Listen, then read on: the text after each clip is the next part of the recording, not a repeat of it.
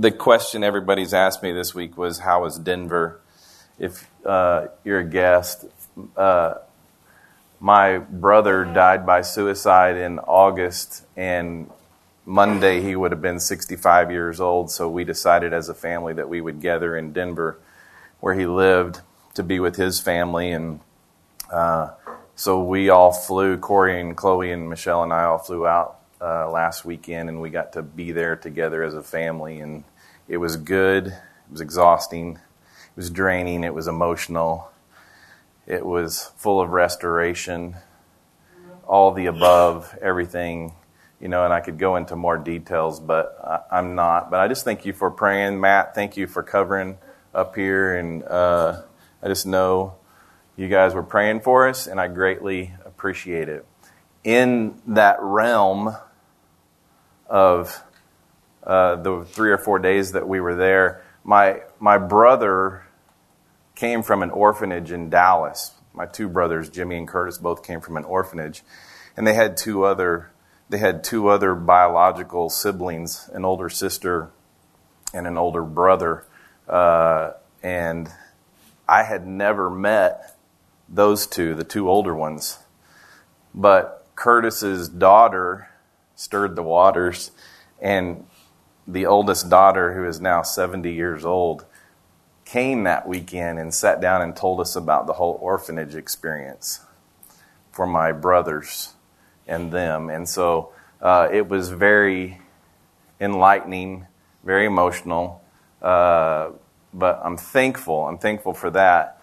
And the whole weekend allowed us, my family, to do authentic ministry, just to love on my family that we haven't had the opportunity to do in the last 20 so years, but to literally be Jesus in the presence of many people, my brother's high school friends and things like that. And so I couldn't help but think, for the last few weeks that we've sat here and talked about Paul saying it's about authentic ministry. Our ministry is authentic. It's not like everybody else's ministry that's, doing the programs and things like that, but it's just being with people and loving people and letting them know about Jesus and about reconciliation and about restoration and all these things. And this is really where Paul has gone the last couple of chapters. He's like writing to the church at Corinth, who's in a mess, society-wise and culturally and historically. They're in a mess. And he's like saying, there's more to it than this right here. And so today, that's where we're going to pick up. We're in 2 Corinthians chapter 5. 2 Corinthians chapter 5.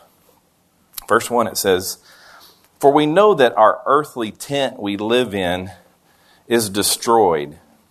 We have a building from God, an eternal dwelling in the heavens, not made with hands.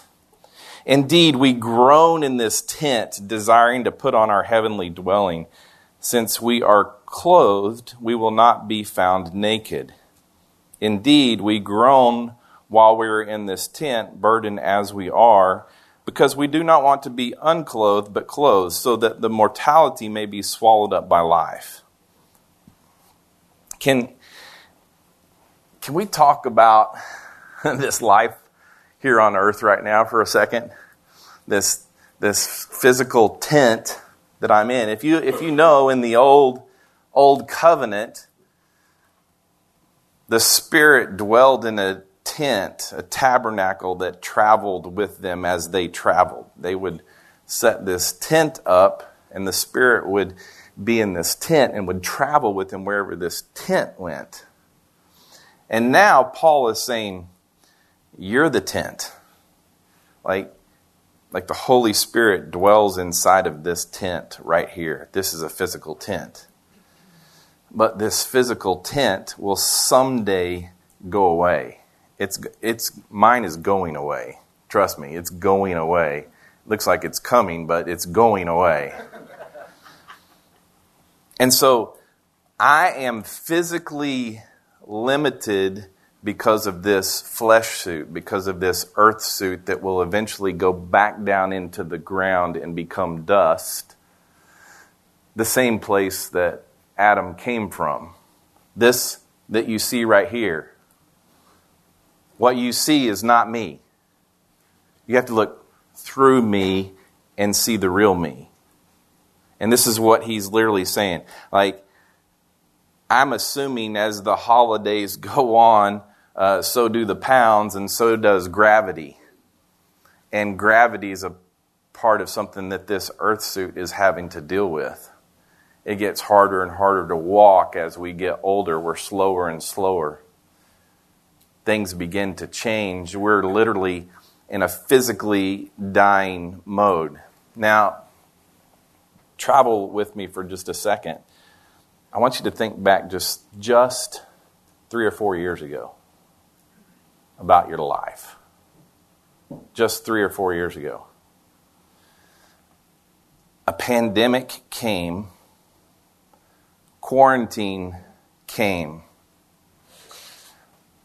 What is it? 19 months ago, we were shut up in our homes, in our comfy pants, in our Traegers, in our bars at home, our Netflix at home, our fireplaces, and we all became very comfortable.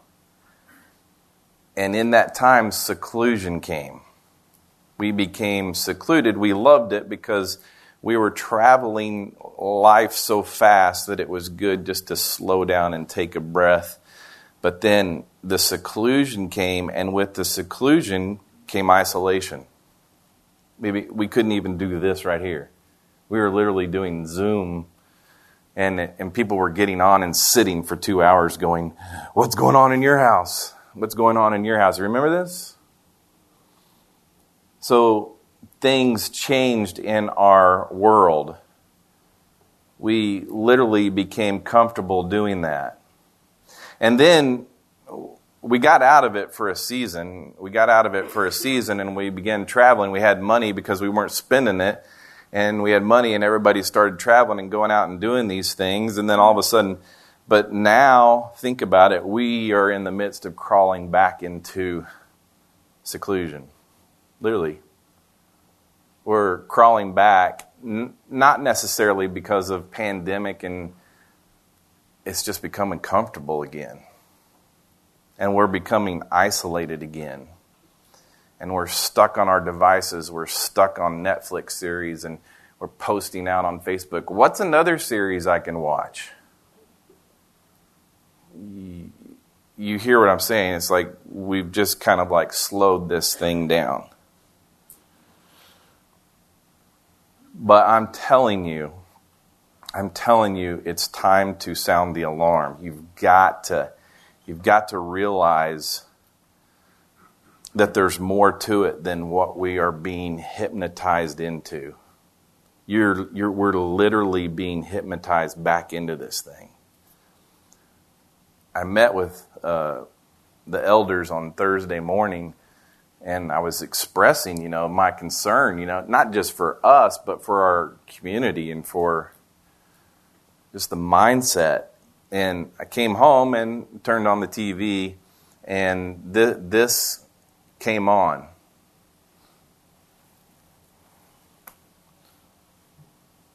I recorded to the CDC Director, Dr. Walensky, in just a little bit. But you do need to tell us, the Surgeon General has a new warning related to teens and mental health.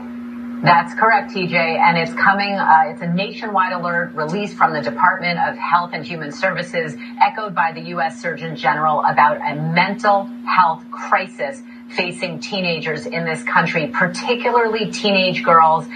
This is a 53-page report, and it details how in the early part of this year, compared to the same time period just in 2019, ER visits by teenage girls for suicide attempts, TJ, up by 51%. Boys, 4%. Why there's that massive discrepancy and disparity is unknown at this point. Obviously, Both are incredibly concerning, but it is just one more reminder, a call to action about how anxiety, depression, isolation, possibly being out of school, removed from their social environment, developmental progress, has taken a massive toll on the mental health of our teenagers. So a real call to increase awareness on this. And Dr. Edge, Dealing with students and teenagers for the past 30 some odd years, this is concerning to me. That we're literally falling asleep into this. We're literally walking into this. That we're, not that we're okay with it, but that it's happening right before our eyes. It's kind of like the frog in the kettle type thing. It's happening in this very room. Like this was just this morning, USA Today. Glute pumping, lip plumping, skin smoothing. TikTok trends insist the body is always something to improve. At what cost? The body is a project. Just look at TikTok. Videos on hashtag glute pumping are at 82 million views. Hashtag lip plumping has more than 300 million. And hashtag skin talk 1.7 billion. These are the apps that not only the kids are on, but you're on. Says we must morph our bodies to suit what's in style currently in unnatural ways, large butts and small waists, thick thighs with thigh gaps. The trick being that much of this isn't actually achieved in the gym, but by costly surgical procedures. Social media's pressure to present our bodies and lives in ways that deny messy realities are aided by democratized access to technology like Facetune that helps us easily rid our bodies of natural imperfections. They said in the Audis, this is a professor of sociology says in the Audis is like you ought to. In the Audis, people plucked or lasered their eyebrows into thin arches. Now, those same people have to go get microblade eyebrow tattoos to have the lush eyebrow look approved today. Every few years now, celebrities and influencers have to go get new plastic surgical procedures on their faces because if they don't, everyone will see they're wearing an outdated facial style.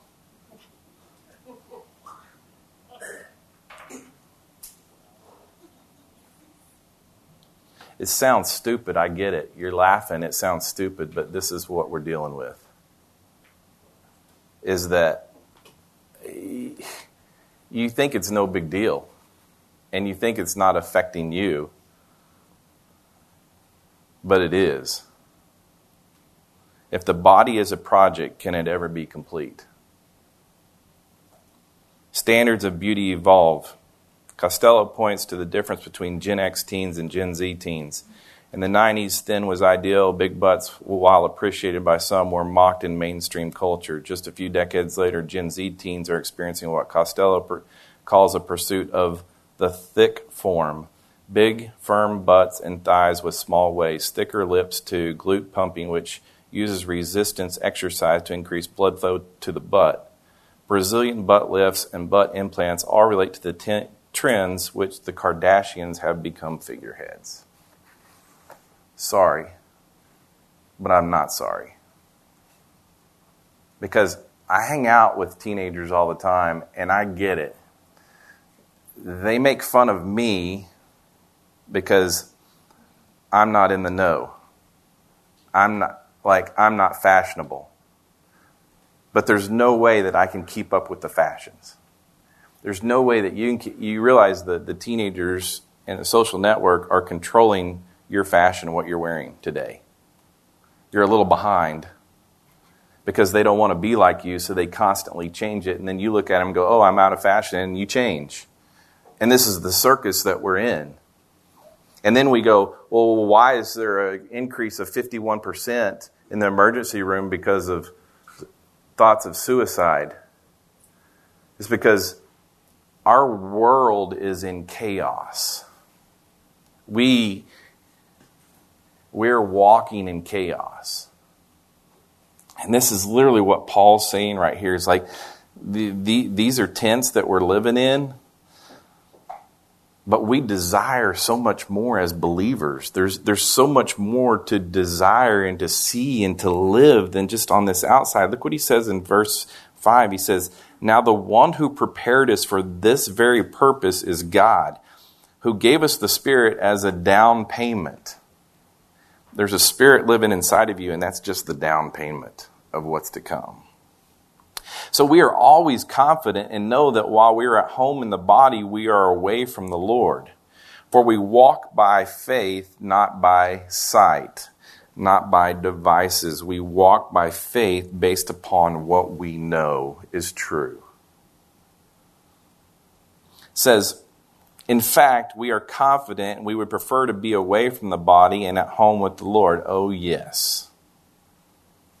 I'm not ready to die, but I am looking forward to the day of being out of this earth suit and being eternally with my Father. Therefore, whether we are at home or away, we make it our aim to be pleasing to Him, for we must all appear before the judgment seat of Christ, so that each may be repaid for what he has done in the body, whether good or evil. Okay, I just freaked some of you out. I didn't, Paul did. But he said, the judgment seat of Christ. There's two different judgments that are talked about in the Scripture. One is the judgment seat of Christ, and one is the great white throne judgment. The great white throne judgment is basically, did you believe in Jesus or did you not? And that's obviously way into the future. The judgment seat of Christ is for believers. This is us in the room. We're all be judged, what it says, whether good or evil. Well, if Matt was just up here and saying Romans 8:1, there's now no condemnation for those who are in Christ Jesus, which is us in this room, we're believers, there's no condemnation, how am I going to be judged based on good or evil things? Well, he's talking about the only thing that can be judged is our works.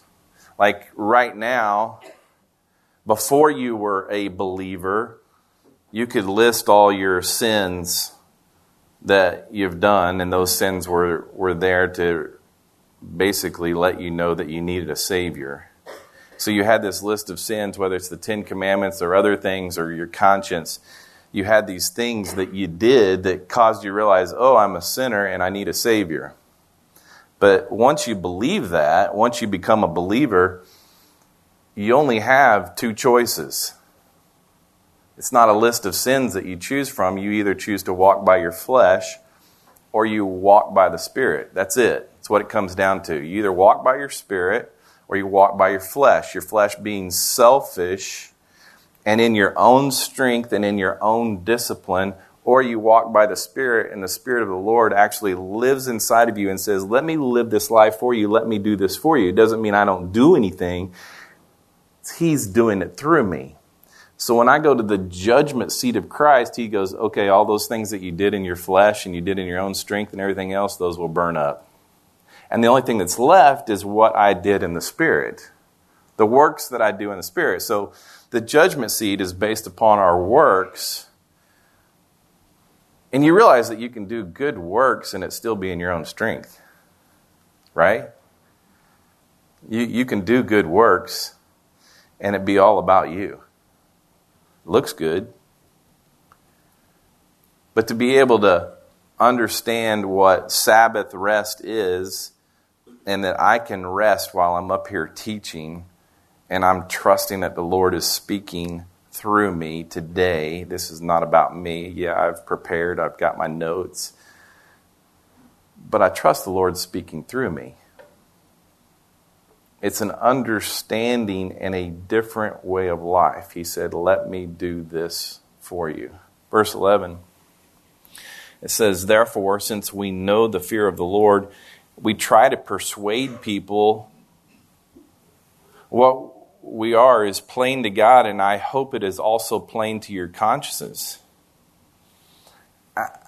I'm telling you, you can't be lulled into the ways of this world your devices, your isolation, your expectations, it's killing your kids. And it's killing you. This is literally what Paul is saying here. He's pleading with them. The ways that you've lived and the things that you've done, the flesh patterns that you've established, you've got to move out of that. There's a better way to this, or else you're going to die even physically. You aren't even aware of what is happening, but the alarms are going off all around you. Then there's articles, there's people are saying these things, and we just think, oh, that's our society that we live in today. It's bad. What can I do about it? Holy cow, you got this family that's sitting around you that's part of it. He says in verse 12, he says, we're not commending ourselves to you again, but giving you an opportunity to be proud of us. That's another translation is boast. So that you may have a reply for those who take pride, who boast in outward appearance rather than in the heart. You see, what I'm talking about is this world that we live in is focused on two things, appearance and what we do. That's what the world is focused on. What I look like and what I do. That's what the world sees and knows about Rusty Kennedy. But man, the thing I love about coming in here, Matt, that you say this different, is that I come in here and you see me as holy and righteous. You see me as perfect, as redeemed, as forgiven, as a child of God who, that's the way I hope that you see me. I see you that way. You have to stop what the majority is doing and focus on the Spirit that lives inside of you. Verse 13, it says, for if we are out of our mind, it is for God. If we are in our right mind, it is for you. Yes, the world is going to think you're stupid. Yes, the world is going to think you're crazy. Yes, the world is going to criticize you for what you believe. I'm going to choose to do things differently. Even from those who are doing church. Believe it or not, I got invited Tuesday. I had some great meetings this week. I got invited Tuesday to one of the mega churches, satellite churches, church staff retreat. And they asked me to speak to them for an hour. And yeah. So here I am with, 15 staff members, and I'm the little guy in the bar, and they're doing Christmas, 63 services or whatever, and I'm talking to them about Sabbath rest. Any questions? Nope.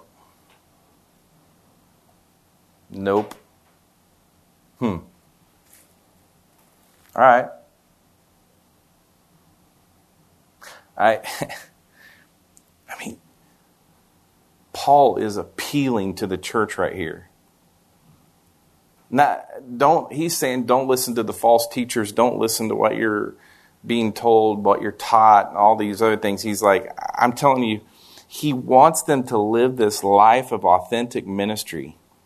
It's like you fix dinner for your family and you say, all right, dinner's ready, come on. Hey, dinner's ready. Hey, I've only got 10 more minutes in this movie. Can I finish? Paul's literally appealing to the church right here. Please come to the table. Come to the table. I'm telling you, it's here. You've got it. It's ready. I'm begging you, quit playing games. Quit chasing the things that are irrelevant to what is happening around you. Look and see what's happening around you. There are people that are spiritually and physically dying around you. In verse 14, he says, for the love of Christ compels us, since we have reached this conclusion, that one died for all. One, Jesus died for all. John 3:16. For God so loved the world that he gave his only begotten Son. And therefore, all died. And he died for all, so that those who live should no longer live for themselves, the flesh, but for the one who died for them and was raised. It is not about us. I'm telling you, you guys, and we're doing this in this quarantine mindset, if we focus on us, which is what the world points us to, then it's going to bring anxiety, it's going to bring depression, it's going to bring disappointment. But he says, if you focus on Jesus, I guess where your intent and your thoughts go to? Other people. And if you are focusing on Jesus and he's sending you out and you're being the light in the world, I promise you will experience a joy that rises to the top inside of you. But if it's about you and withdrawing and isolating and thinking and processing, and we end up with these reports all the time. Verse 16, from now on, we do not know anyone from a worldly perspective. I don't see you for what your appearance is, for what you're doing. I don't see you from an earthly perspective. Even if we have known Christ from a worldly perspective, yet now we no longer know him in this way. Acts done in the flesh, that's the worldly perspective. Therefore, if anyone is in Christ, I'm hoping that's you in this room. If anyone is in Christ, if you believe that Jesus is the Son of God and that he died for your sins, you are in Christ. Therefore, if anyone is in Christ, he's a new creation. The old has passed away, and see, the new has come. Why didn't anybody teach me that when I was a kid? Why didn't anybody teach me that when I was in seminary? That there was a transformation that happened in my life when I was 8 years old, when I believed for the first time. That he literally took my old sinful heart out. Said something passed away, something had to die. What died? What died in me? My sinful nature died. It was no longer natural for me to sin. I was born with it. But now it's not natural for me to sin. Oh, trust me, I still sin. But it's not natural for me. And so when I do it now, it doesn't feel right. It felt right back then. You know? I can't get mad at people that don't know Jesus and they're doing all sorts of stuff. I can't get mad at that's their nature. It's natural. But for me, it's different. He literally took my old heart out and he put a new heart in it, and now the new has come. A transformation has come, and most believers never even realize it. They don't understand it. They don't understand that something has totally changed in them. Yeah, they know they have salvation. It's not a salvation question. But did they know that in this tent, they have a living God inside of them that wants to do life for them?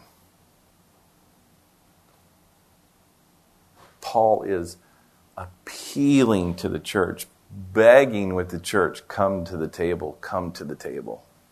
Figure this out. It's not church in a box.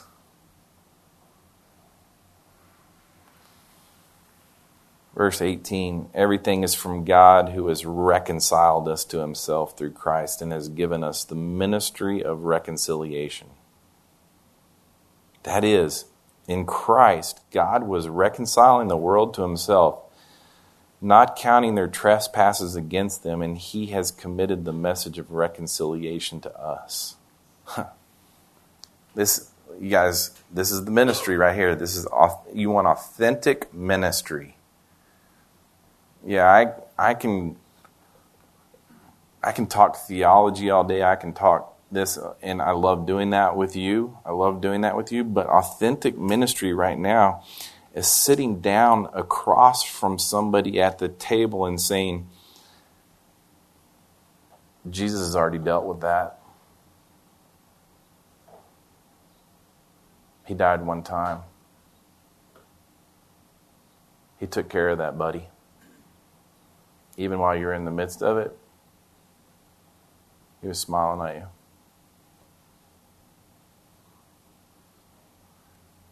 In the middle of crisis, in the middle of all that we're going through, just sitting down and saying, you're all right.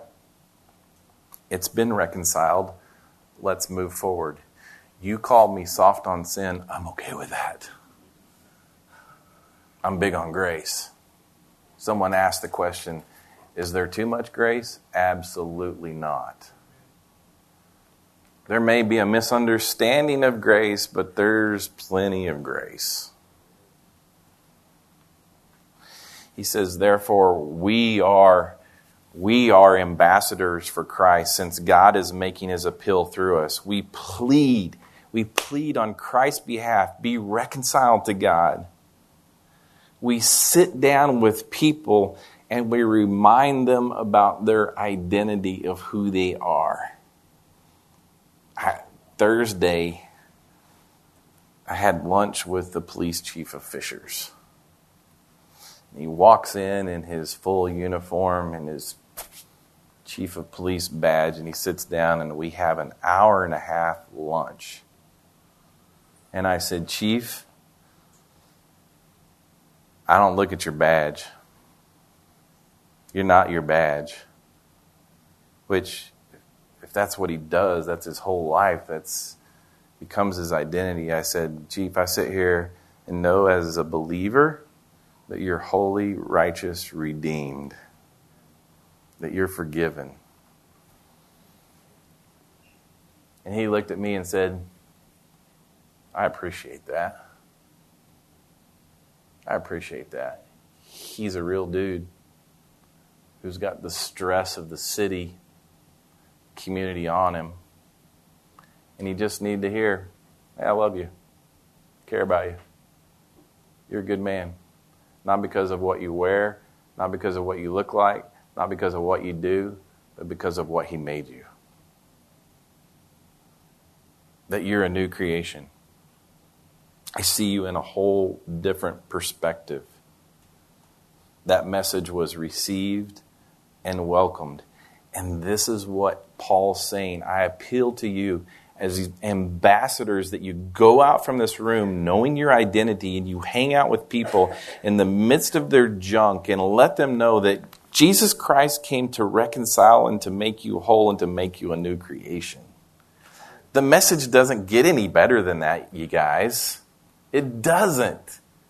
I have something to tell people.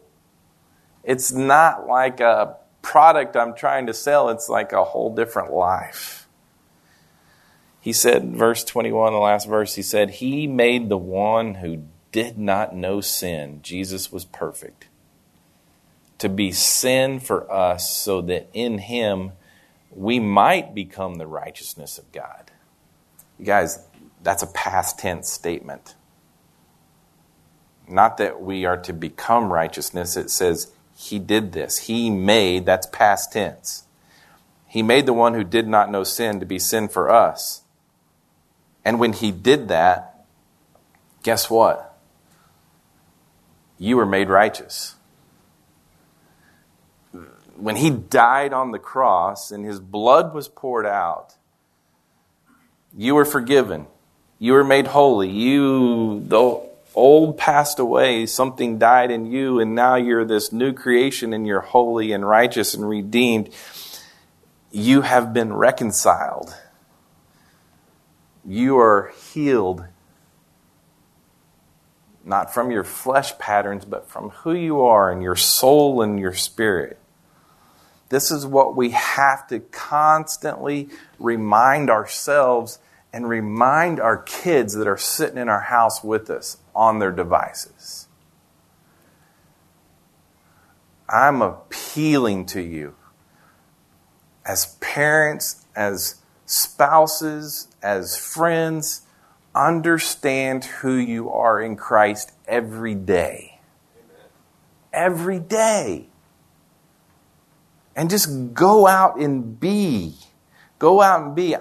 Look, there's nothing wrong with Traeger and Netflix and stuff like that. I get it. I do it myself. I get it. But don't get swallowed up in what's happening around, because there's something so much greater. And that's all Paul's saying here. You're a new creation. Figure this thing out. Just figure it out. You don't need to do programs or anything like that. Just hang out. Talk about Jesus. Love Jesus. Lord, it's my prayer. It's like, we figure this thing out, that we are the light of the world. Not just the holidays, not just on Sundays, but just every day. You've made us holy. You've already made us righteous. It's a done deal. And there's nothing we can do to change that. So thank you for that. I pray these things in Jesus' name. Amen.